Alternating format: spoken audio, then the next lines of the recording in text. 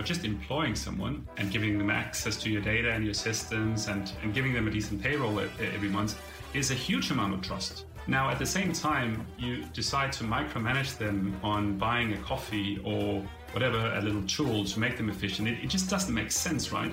And that's how it feels so weird as an employee to be controlled when it comes to this, because you feel like you should have more freedom to operate.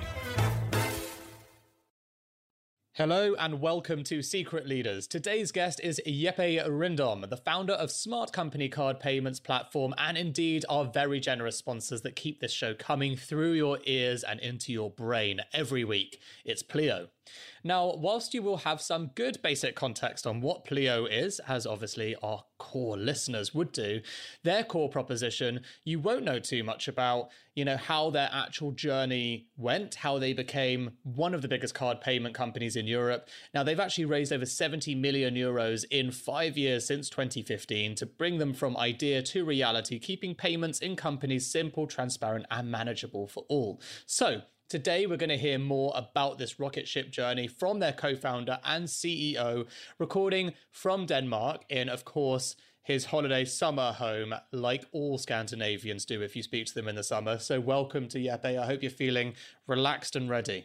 Thank you so much, Dan. Yeah, not quite relaxed. Summer vacation has not hit us yet, but the surroundings are just right. Thanks for inviting me. Now, before we kick things off, we always do a quick fire round, as I'm sure you know. So we want to make sure you're warmed up and glowing, full of ideas. So very quickly, cats or dogs? Dogs. I actually just had a puppy yesterday. So good timing for the question. Oh, amazing. Congratulations. You must be exhausted after that birth. Yeah. Cash or cards? Cards, of course. Of course. Apple or Google? Apple. Small businesses or large corporates? Small businesses for the time being. Yeah, exactly. It's definitely hedging your bets there for the future of the company. Exactly. Remote working culture or office-based culture?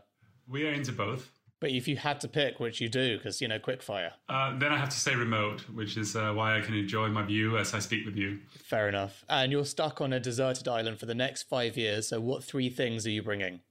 I am bringing my phone, a solar charger, and sunglasses, I guess. Nice. Okay, mate. Brilliant. Thank you very much. I guess you're going to be very lonely on your island with no family and not much to do, but importantly, you're ready for the show. So, an entrepreneur in the small business payment space. So, assuming that, that might not have been exactly what you wanted to be when you grew up. Do you remember what you did want to be? Were you like a lawyer or a doctor or an astronaut? When you were a kid thinking about your future, what did it look like?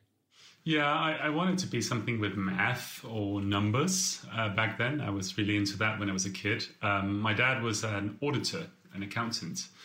So for a period of time, I wanted to be like him. You are literally fulfilling his dream then. Yeah, exactly. That so that is the interpretation of working as an auditor, I guess, is what we're doing now. But the auditing itself was sort of some dreams that I lost along the way. Fair enough. Okay, I was going to ask, what were your parents' professions? So we've got auditor. Any insights from your mum and what kind of things she wanted for you? My mom was a nurse, so a little bit of different things. Okay, so when you were growing up, they wanted you to be a caring man with other people's money. Exactly. I think that's a good way of putting it. Perfect. Okay, what was your early career like? What were you doing before entrepreneurship, and where were you? Yeah, so I went into university, and I think I was just dragged along to what was the best thing to do when you were out of university. I was very competitive back then, and the good scholars, the good students were into management consulting and investment banking. So that's actually what I did. I went into management consulting at McKinsey. That was my first job, and later on, I actually went to investment banking. So that was like the first 6-7 years of my career, was working with large enterprises on the advisory side, you could say. And then I moved into working with one of my clients, so also a large enterprise, leading their strategy team. And then I would say after 10 years of working with large businesses, I wanted to do something completely different. And then for the past 10 years, I've been only in tech, mostly in fintech, and really just enjoyed being a part of smaller businesses, building it from scratch. Okay, fair enough. Where did you meet your co-founder, Nicolo, then? Yeah, so Nico and I, we were colleagues. We met in another Danish startup called Tradeshift, where we both joined as one of the early employees when the team was just 10, 15 employees. Which was also, I think, what encouraged us really to go out and build our own business. Was we had a lot of fun there. We moved the company to San Francisco. Both Nico and I went there to start the office. And Nico and I are, you could say, very complementary in the sense that he's an engineer. He's a strong architect, and I'm on the commercial side. So we were a really good combo for founding a business. We thought, and that's what happened eventually. And was that your first experience of startups then, Tradeshift? It was kind of the first experience, and then alongside of Tradeshift, I made a couple of angel investments and just did a few things. And when we left Tradeshift, we didn't start Pleo until 2 years after, so I was also involved in a lot of different things there. But I just really had, I really found, you could say, the combination of passion and brilliant people as well as a purpose. Whereas, in my earlier career in consulting, I found really great people, but I found less purpose because you were working on behalf of your clients for short periods of time. And you could say when I joined an enterprise, I also found a little bit of purpose, and I also found some good people. But, the speed of which you were moving didn't really fit with my sentiment and my impatientness, and I think all of that I have now found in startups, being able to change things, having great people, and actually making a difference out there. And where did the name Pleo actually come from? It actually comes from Nico's wife. She was the one who came up with it. What Pleo means in Latin is more than you would expect.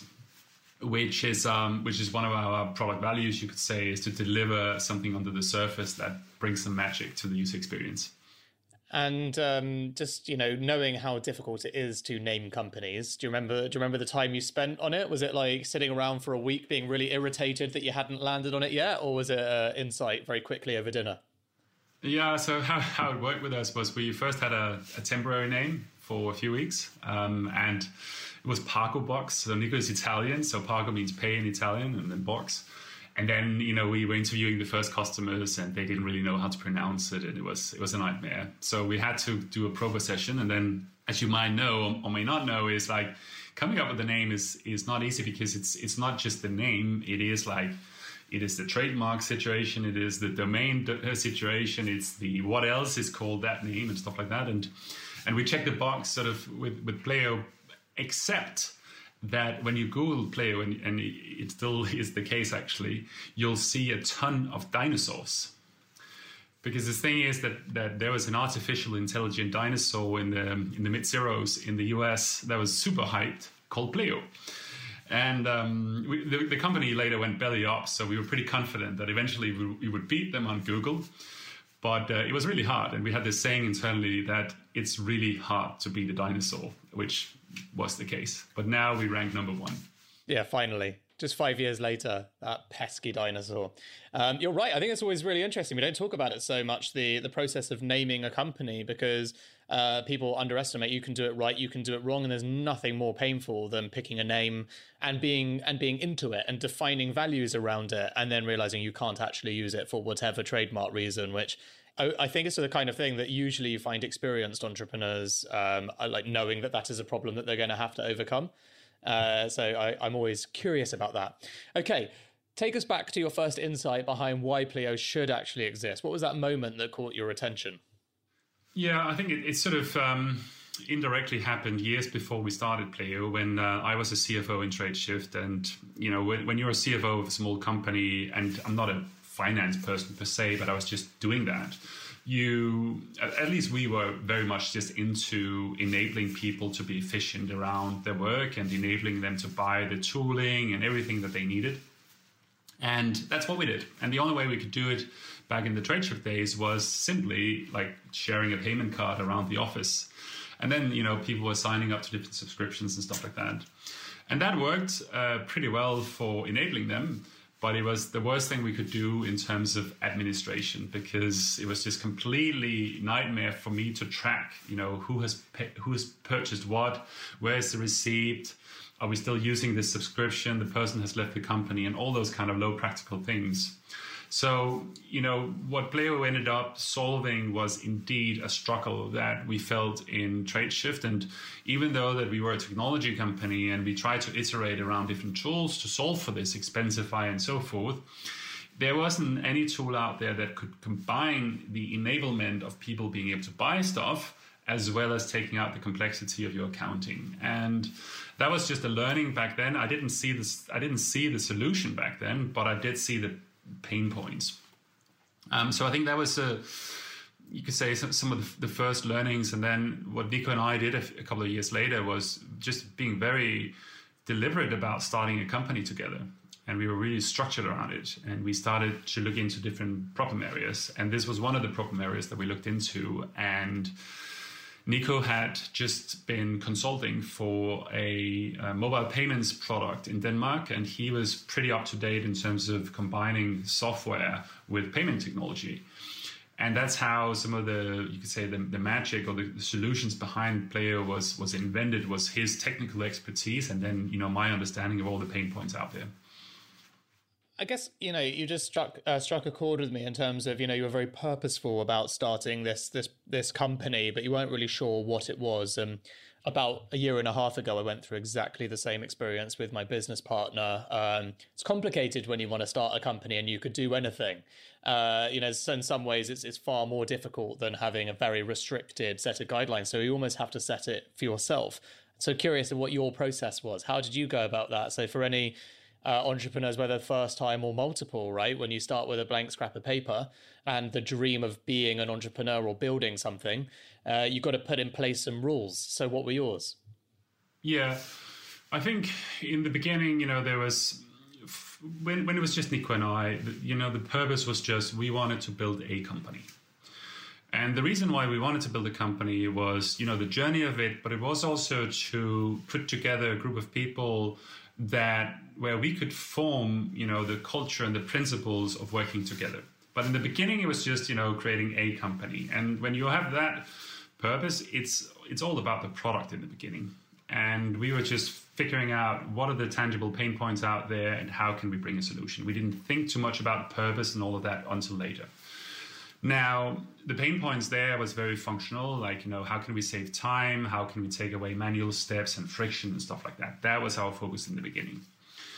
Now, what happened 1 to 2 years later was that our clients were starting to give us feedback that we were actually solving bigger problems for them than just the functional parts. Suddenly they were hearing feedback from their employees, the users of Pleo, that it was not only about saving time, it was also about enabling the employees, about empowering them to do their work and, take away the bureaucracy and take away you could say, the very top-down controlling of buying stuff. So essentially passing on trust to the employees through our product. We had built our product in the way that we wanted to use our product. So you could say the values of which we had built our business were passed on to our product. And we had built our business on trust, on enabling everyone, making sure that you find the best and you make the best out of them. And that were the values that we had passed on to our product. And suddenly we were starting to get that feedback from the clients that we were also a culture enabler. And that was actually the tipping point where we were like, okay, then maybe we're on a bigger purpose than just solving functional stuff. We're on a purpose of actually changing the workplace. And that's very much the purpose we have in Pleo today, is about really making every employee feel valued through our product.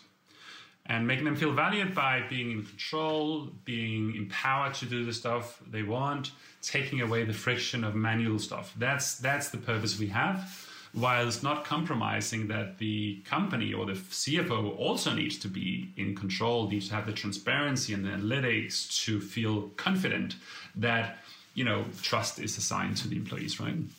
So that's how we thought about purpose, and it has developed over time, I have to say.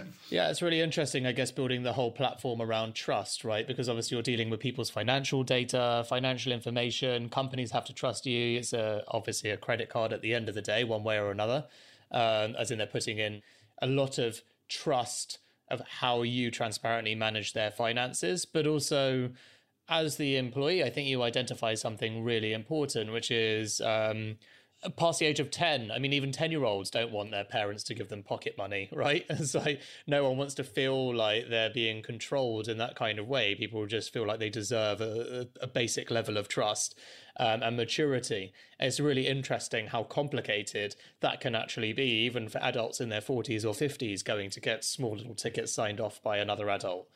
Yeah, exactly right. And I think there's been this, you could say, misbalance between the trust of you and your worker versus, for instance, allowing them to spend company money. Like, just employing someone and giving them access to your data and your systems and giving them a decent payroll every month is a huge amount of trust. Now, at the same time, you decide to micromanage them on buying a coffee or whatever, a little tool to make them efficient. It just doesn't make sense, right? And that's how it feels so weird as an employee to be controlled when it comes to this, because you feel like you should have more freedom to operate. And those are some of the problems that we solve. Yeah, makes a lot of sense.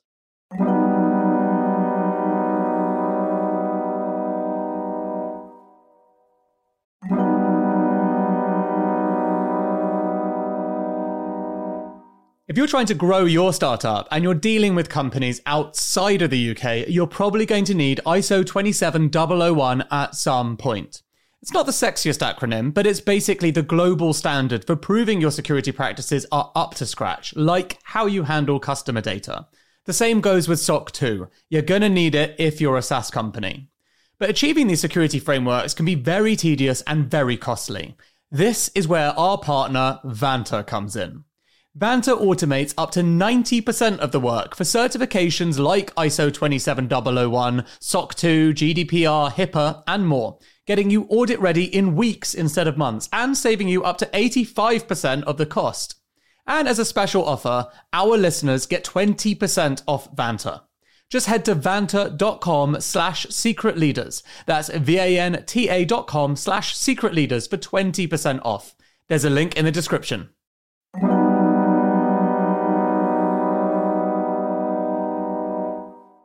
Look, I'm fascinated by AI, but until the machines take over, there's only one thing that's going to determine your company's fortunes: people. This isn't some kind of hollow point to make me look good. If you speak privately to any successful entrepreneur, they'll confirm it's true. So, if you're a leader of a growing business, then you should check out Personio. It brings together all the important HR things like hiring, onboarding, payroll data, performance reviews, and so on.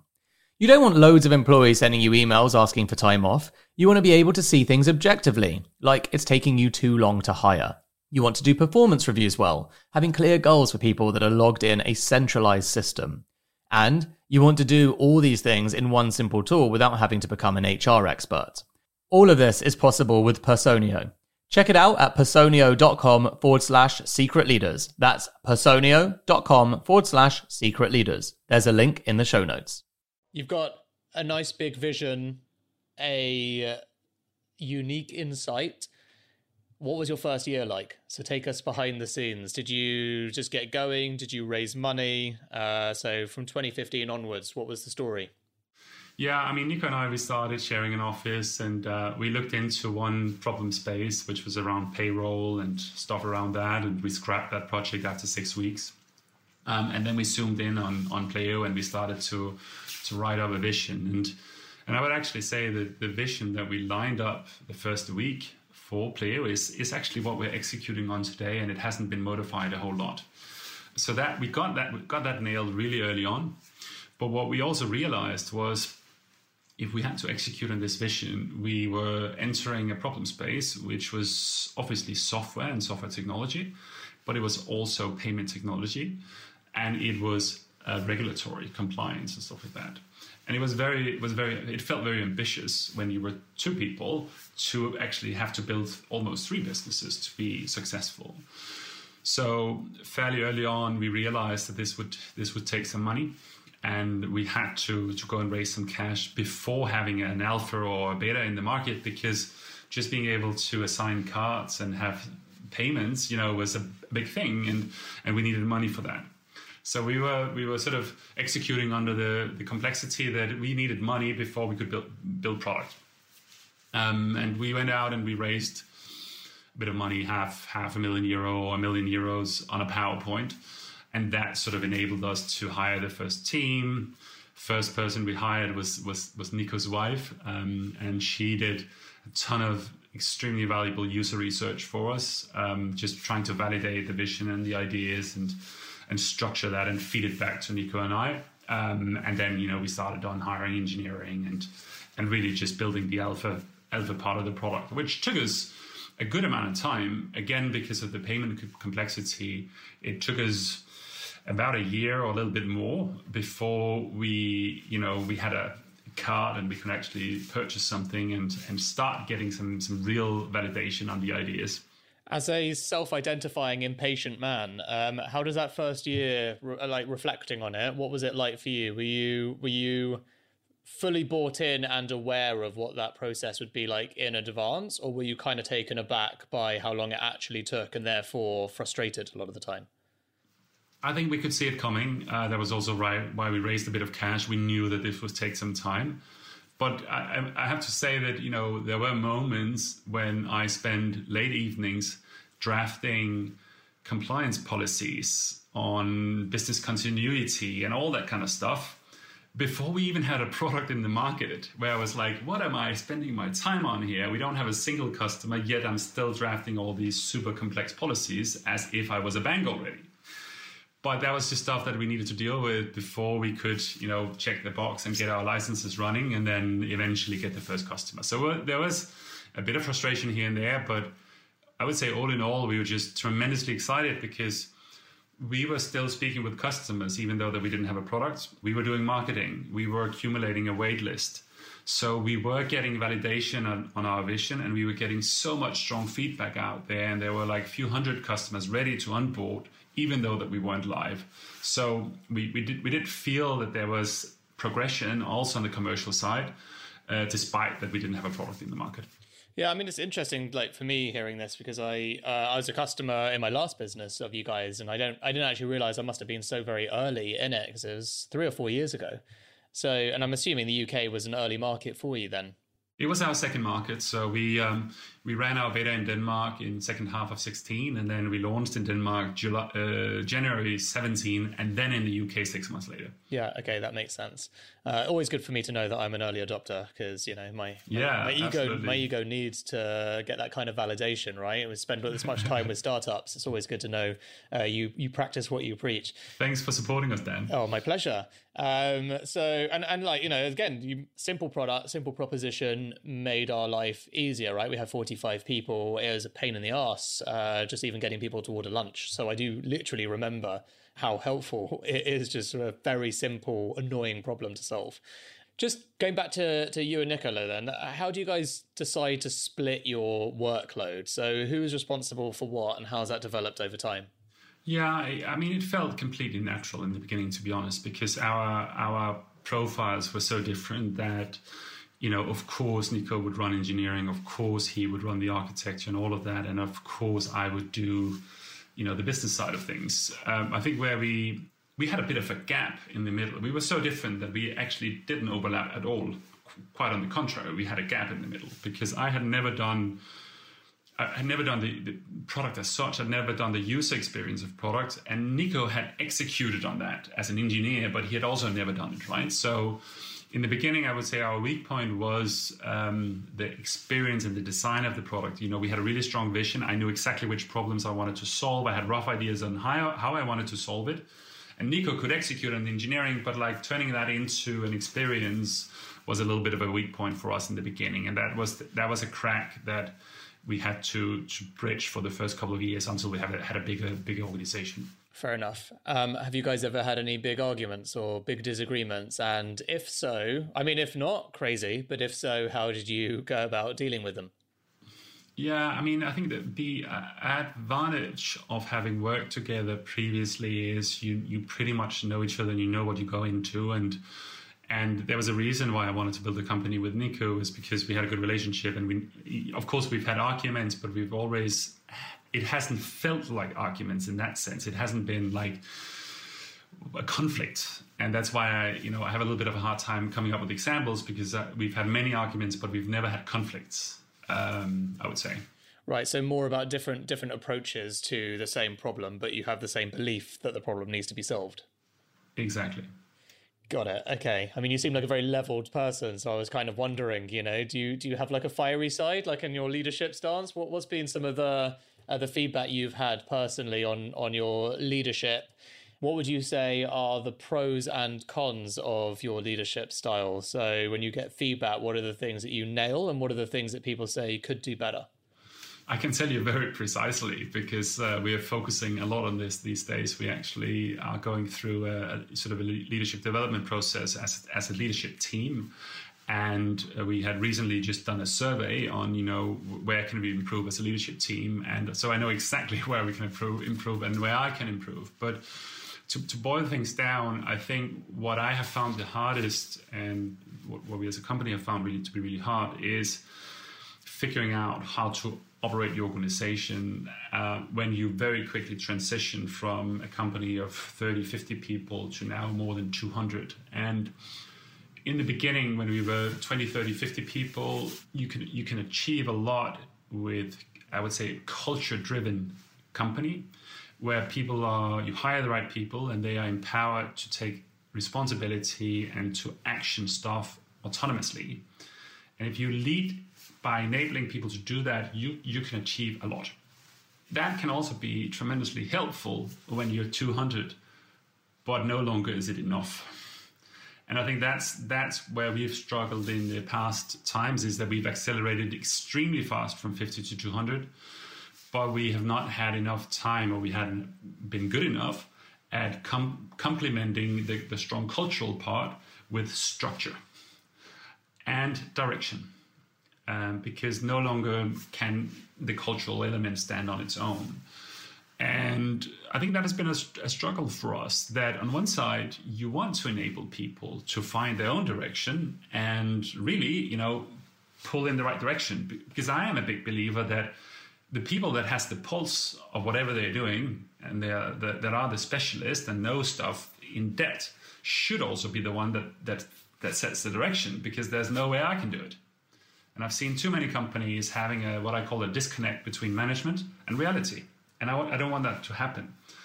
Yet, you cannot just expect that is done everywhere. And when you grow as fast as we do, not everyone will have the context to find their own direction. And if you don't find a way of supporting them and actually setting the direction, you end up wasting a lot of time and causing a lot of noise in the organization. And that's why, structure and direction is still important, even if you are a believer that, those that can find their own way should just, go do it. And that's a balance that I think, we need to focus more on in Pleo to find, and something we are focusing a lot on these days. And what about on a personal level? Because I mean, a lot of that, the way that I read a lot of the answers there is correct, right? It was like, actually, buck stops on me. I'm the CEO and founder, so all of these feedback points are things that I need to personally work on. But then, on a more personal level, what's been the most surprising bit of feedback that you've had? Because obviously, it's quite different when you're in a giant structure in a bank, and there's loads of ancient old processes around to give you feedback constantly by your manager. Suddenly you're the manager, you're the boss, you're where the buck stops, and everything kind of changes, and your understanding of how to personally grow and develop really changes. So, how have you structured being able to learn and develop? Yeah, I mean, I think the answer sits very close to the discussion we had before, because ultimately it is my responsibility that this happens. And I've been the person that have been such a big believer in an empowering way of leading a business. And now, I think we still very much believe in that, but now it has turned into our weak point. And that is my responsibility, right? And I can give you a couple of examples that, for instance, having product values that everyone should be autonomous and be able to go do and all that kind of stuff is actually now what people in Pleo do not want, because we have too much of that. Instead, they want more structure and guidance from above. And I've expressed I have a little bit of anxiety about management teams, because I've just seen, first of all, what I talked about, the management team disconnect. And I've also seen that, just defaulting and thinking you should make decisions in the management team is not the right way to go about it. And it can be so demotivating not to be a part of the management team. So I've always been like, let's not have a management team. Let's just have, circles of people that runs parts of the business, but they are open circles, anyone can join it. That's what I have believed in. But now I also realize that, too much time is spent before we take decisions, because no one knows who's going to take the decisions.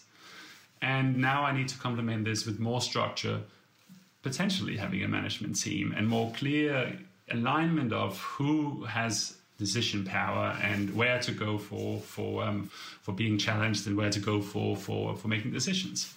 And that relies on me also.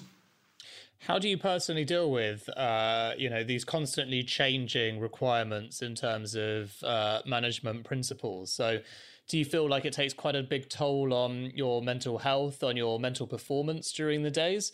Do you ever have to take time out and just do loads of reading before you give any answers? How have you approached these, this very fast cycle of changing requirements from what's needed of you? Yeah, I think this is something that is really top of my mind, and something I spend most of my time and energy on is the people. In the beginning, our biggest people challenge was to get people. That's no longer the case. Today, it's about getting people to work together in the most efficient format. That is what I spend almost all of my time on. So yes, this is important for me. It is important for me because it's what will drive the business forward, but it's also important for me because I care a lot about our people. And every time that I hear stuff that is not working well enough, etc., I have a tendency to take it a little bit personally because I care so much about it, right? So I think the way I think about our organization is a little bit like I think about our product. That there's your organization fit, like your management to organization fit, and that fit constantly needs to be nurtured and changed. And the way we communicate, the way we organize, the way we make decisions, the way we come together as a company, it needs to change all the time, because what worked a year ago no longer works. So you need to nurture it as a product, and you need to invest into it, and that's the mindset we try to have. What about on a personal level? So, you mentioned a couple of things. You mentioned that you can take the feedback quite personally because you care a lot. And you also mentioned that, a lot of these changing, requirements will sometimes cause, understandably anxiety about how to make the right decisions, etc. Obviously, building a company in 5 years, raising over 75 million euros and consistently performing and growing, that can take quite a big toll on people's mental health as well as physical health, right? Lots of stuff can get sacrificed. So the question is, how have you handled and managed your journey with your mental health as a leader during that time? And then also looking at the fact that, seeing as we've got you on video, you look like the very typical Scandinavian in perfect health. So how have you managed your routines, daily habits, physical health, and made sure that you've got the right balance in your life to accomplish what you need to stay fit and healthy in the role? Yeah, if we take the professional side first, I think what is difficult as a founder, and what I have found difficult, is that often when there are problems and concerns and challenges in your organization, people will come to you, but you not always have a place to go yourself. And I think that you need that as a founder. You need to be the oak tree of the organization that everyone can lean against, but you also need a place to go and offload yourself. And that has been very important for me. And the places that I go is to my co-founder, Nico.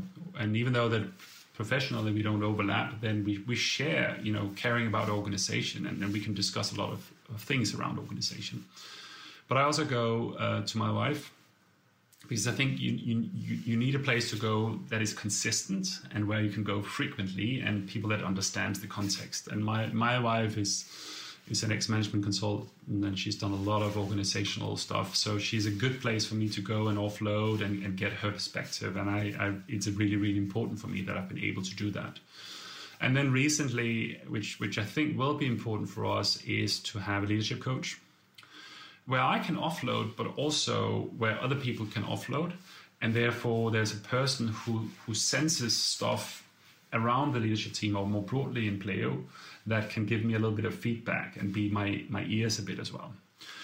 And I think those three places for me are, the top places where my professional mental health can stay in balance. Then there is more like, physically and stuff like that, which also I think is important for the mental health. And here, I've just faced, of course, less time than ever. So I've had to figure out a format for staying a little bit in shape. I used to do a lot of sports when I was younger, and I no longer have the time for that. But what I do prioritize is I get up 1 hour earlier than the rest of the family every morning. And I do that consistently Monday to Friday. And I have a little bit of time for myself. And I do every morning, Monday to Friday, a 20-minute workout. And I set the clock and I just do 20 minutes. And no matter if I want to do it or not, I do it. But I sort of, sometimes it's a hard workout, sometimes it's a little yoga, but I do something every morning. And it has been this feeling of brushing your teeth for me, that you have some degree of physical hygiene that I haven't compromised with. And it's not the best, but I get it done. I think that's great. And I think that's really important. There's the commitment to yourself, no matter what you're feeling like. Assuming this is Monday to Friday, right? Is weekends a little bit more take it as it goes? Weekends are off mostly. Sometimes I have a run or whatever if I have the time, but I don't set expectations on myself on doing anything in the weekend.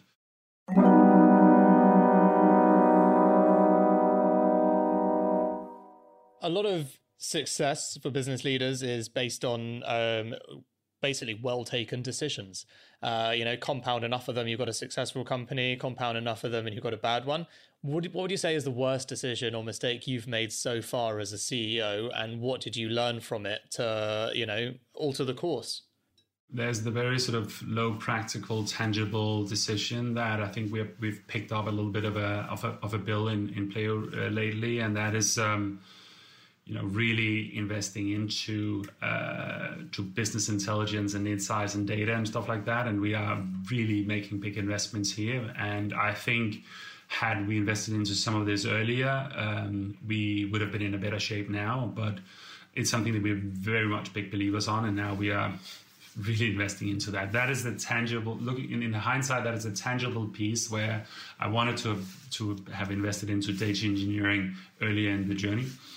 But from a leadership perspective, I think it is around the topic that we've discussed, being more aware of the transition between you could say, cultural-driven company and a more mature top-led company that I think somehow needs to be, that transition needs to happen. You can interpret top-led in different ways and you can have different values around that, but it needs to be more top-led going forward than it has to be in the early days. And doing this journey over again sometime in the future, it's something that I would be more mindful of. I went to SaaStr a couple of years ago, and I was extremely inspired from this founder who successful technology company, and he talked a lot about leading his company from pure culture, and I was so excited about it because I felt that it was so much how I was thinking about this, and I managed to get a call with him, and my ambition was to have him as my mentor, and it was like a year later. And the conversation disappointed me so much because he basically said to me, yeah, that didn't last. It just didn't last for us. Those were the days, right? And I was so disappointed. I was like, why? And I must say now that I understand it. You cannot keep leading your company on culture. It can be so important forever, but you need something on top of that. And that I have now realized. Yeah, very interesting. Well, I guess, it's a bit like never meet your heroes, right? You have this idea of the golden bullet that you hope someone's going to help coach you through, but alas, doesn't necessarily exist. What would you say is the lowest point of your career so far? I mean, assuming that might not be at Pleo, but I mean, obviously interesting if it is. And how would you say you handled that? I mean, were there moments where you definitely didn't think you were going to make it, or you lost key employees that you used to think like the entire organization was built upon? These are examples from previous guests, obviously, so not projecting yours, but what was yours? Yeah, I mean, the lowest point in Pleo, I think, was fairly recently around COVID, right? Where I think for the first time we had to stop and just rethink a lot of things. We'd been I would say fairly school example of how to build a company. We hadn't had tough times until then, and then suddenly overnight we saw the world changing. We obviously were very exposed to small businesses, and as a business we of course also run on the transaction activity, and suddenly businesses stopped operating. So we had to put together a plan really fast. And even though that we were well capitalized, and we are very well capitalized, we had to make some hard decisions. And it was just very hard. It was just very hard for me to take that decision and communicate it to the organization, and harder than I thought. It actually took me by surprise. And we said goodbye to some colleagues, not many, around 6%. So I think it wasn't like very substantial compared to other cases, but just the fact that I felt that we had to break a promise, because we tried to live up to a promise that, of course, people will leave our company, but no one should leave surprised. And, occasionally some people would leave surprised, but then we would feel that we had done our part at least. But here, for the first time, I felt that we broke that promise. I think that some people left very surprised. How did you deal with that, out of interest? We tried just to communicate extremely openly about it and take responsibility and really take people through the journey of what did we do here? Why did we take this decision? Why was this important? And also we just realized that this was a broken promise. And I think that was the best way we could do it, but still it was tough. It was tough on me, but it was also, I think, a little bit tough on the organization. We also took the decision very fast. We took the decision mid-March, or like a week after, and there was a lot of other companies that, you could say that the news around companies taking decisions, it was not out there. So we felt a little bit like a first mover. I think had we done it a month later, where tons of companies had been out there, it would have been a little bit easier for the organization to realize that, of course, we had to do the same. But at that moment, when I communicated, people were a little bit surprised, and that didn't make it easier. And do you remember in the period straight afterwards, like was your inbox sort of flooded? Were you, what was like the communication protocol? And I guess the reason I'm asking this is so interesting, I think, for listeners, who are entrepreneurs, a lot of us, myself included, have been in a situation when you need to let a team go, or you need to let a group of people go. That feels hard, intense, and difficult to manage, but in a physical space, it feels a lot more human, because you get to look eye to eye and take on board the responsibility that's required, etc. And obviously, that's taken away from you in a remote working culture. So, how did you find that experience just on that basis? It didn't make it easier. I think it worked fairly well in terms of the planned communication. I was able to communicate to the entire organization and have eye contact and stuff like that. But then, afterwards, all the vending and the small chit chats and the teams that needs to come together and think forward. That part was tough, I think. It was also tough for me to sense the shape of the organization, because I didn't have my ears of listening what goes on in the office, and are people quiet, what chats I couldn't sense that, right? So what I did was I started to have tons of one-on-ones, random one-on-ones, just for me to get the vibe. And I did around 10 a day, 10 minutes each. So I prioritized an hour and a half every day to have 10 chats. And then I went on a walk, and I just had 10 people just to get the pulse, what's going on, how are you feeling about this? And I did that for for a couple of weeks, and then I started to get a little bit of a pulse of what was going on. Yeah, that's really good. I mean, it's just really interesting to hear the different insights and how people handle that. How do you think you as a company in general have adapted to working remotely during COVID? Pretty well. I mean, I think for any technology company, it's not such a big deal, right? I think in 24 hours, we've completely, flipped around the company and everything worked remotely. So I think after that, it was more like, are people as motivated working remotely? Yeah, and what do you think? And what are you thinking about going back to the office? Given the choice, what's your current thinking? And, again, interesting to know how you're approaching it. Yeah, so we've been back for a while. I mean, the Copenhagen office has been back for a month. Sweden and Germany has been back for a few weeks. And the only office which is still struggling a bit is the London office. I feel that most people have been fairly efficient from home, and some have been even more efficient. But there is this intangible piece that I think a lot of us have missed. And for me personally, I also felt very efficient, but I just felt a whole lot energized being amongst my colleagues. I was like, after the first few days back in the office, I was like, Jesus, I missed this. And I wasn't even aware that I missed it, but like, oh my God, it feels so good to be back. And, I'm so motivated, right? And it wasn't the same for me to be from home. And I think a lot of people felt that. And then there are also some that are like, I don't need to go to the office. And that's completely fine as well. Yeah, okay. So you've had like a sort of adapting role in basically how people can approach work in this current period. Yeah. Got it. Okay, what's the best piece of advice that you've ever received? Just so I drop that really easy question on you out of nowhere. That's a good one, right? I think for me, and I think for a lot of people, it's about, what makes you happy in life is really finding the right shelf, right? And I feel that a lot of people settle too early and become like fairly unhappy in their work life. And I think it's one of the biggest problems we have. I mean, Gallup does this survey every year about the sort of the shape of the workforce. And what they conclude is that 80% of the workforce globally is disengaged or actively disengaged.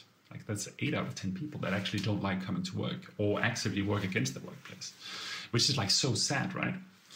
So I think the best piece of advice is like my upbringing, which has been like, do not settle and keep looking. If you're not like happy, right, you need to go for what makes you happy. And I think that took me a while. It's not that I was very unhappy with like being in consulting and so forth, but I couldn't see myself settling.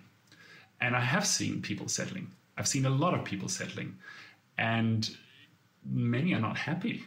And I think that's tremendously sad. And I think, that is the best gift I have given myself, is not settling before I was happy. And I feel that's something I'd want to see more people doing.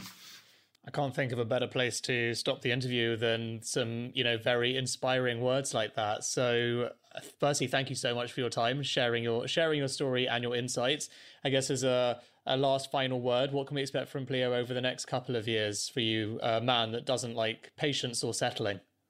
You can expect a lot more growth. We will continue to move down our vision of making more employees feel valued out there through our products, more countries, more kind of businesses, more awareness of what we're doing in Pleo.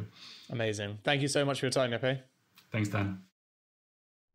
Here at Mindset Win, we want to give you the tools to become better at what you do. Taking inspiration and wisdom from our guests, we will hear stories, strategies, tips, and tricks. Told by leading names in sport and beyond, who know what it takes to get to the very top. There will be 2 episodes each week, packed with amazing stories and practical takeaways for us all to follow. Search for Mindset Win on YouTube and on your favorite podcast app. Next week on Secret Leaders. We allow teams the autonomy to make their own decisions. They actually can take some pride in the craftsmanship and creativity of their work. If you study any of the psychological inquiries into what actually makes people happy at work, well, it is things like autonomy and mastery and independence. So optimize your process for letting those things flourish without you being a goddamn nag all the time. Whoa, what did you do? What's the status of this? We hope you enjoyed this episode. It was brought to you by me, Dan Murray-Serter, producer Rich Martell, editor Harry Morton of Lower Street Media, and marketing by Hannah Russell of Mags Creative, and stunning visual design by our talented designer Christina Naru of smartupvisuals.com. You can check out show notes, transcripts, and our upcoming live events on our website secretleaders.com. If you've not yet, please hit subscribe, leave us a review, tell a friend, take a screenshot of this episode and add it to an Insta story. I mean, you know what to do. And tag us at Secret Leaders or at Dan Murray-Serter, and we'll add you to our story in appreciation back. Rich and I put together Secret Leaders for free because we love our day jobs as entrepreneurs, but every time someone takes the time to share it, it means a lot to us. So don't forget, it's the little things like that that keep us coming back every week and every year into the studio.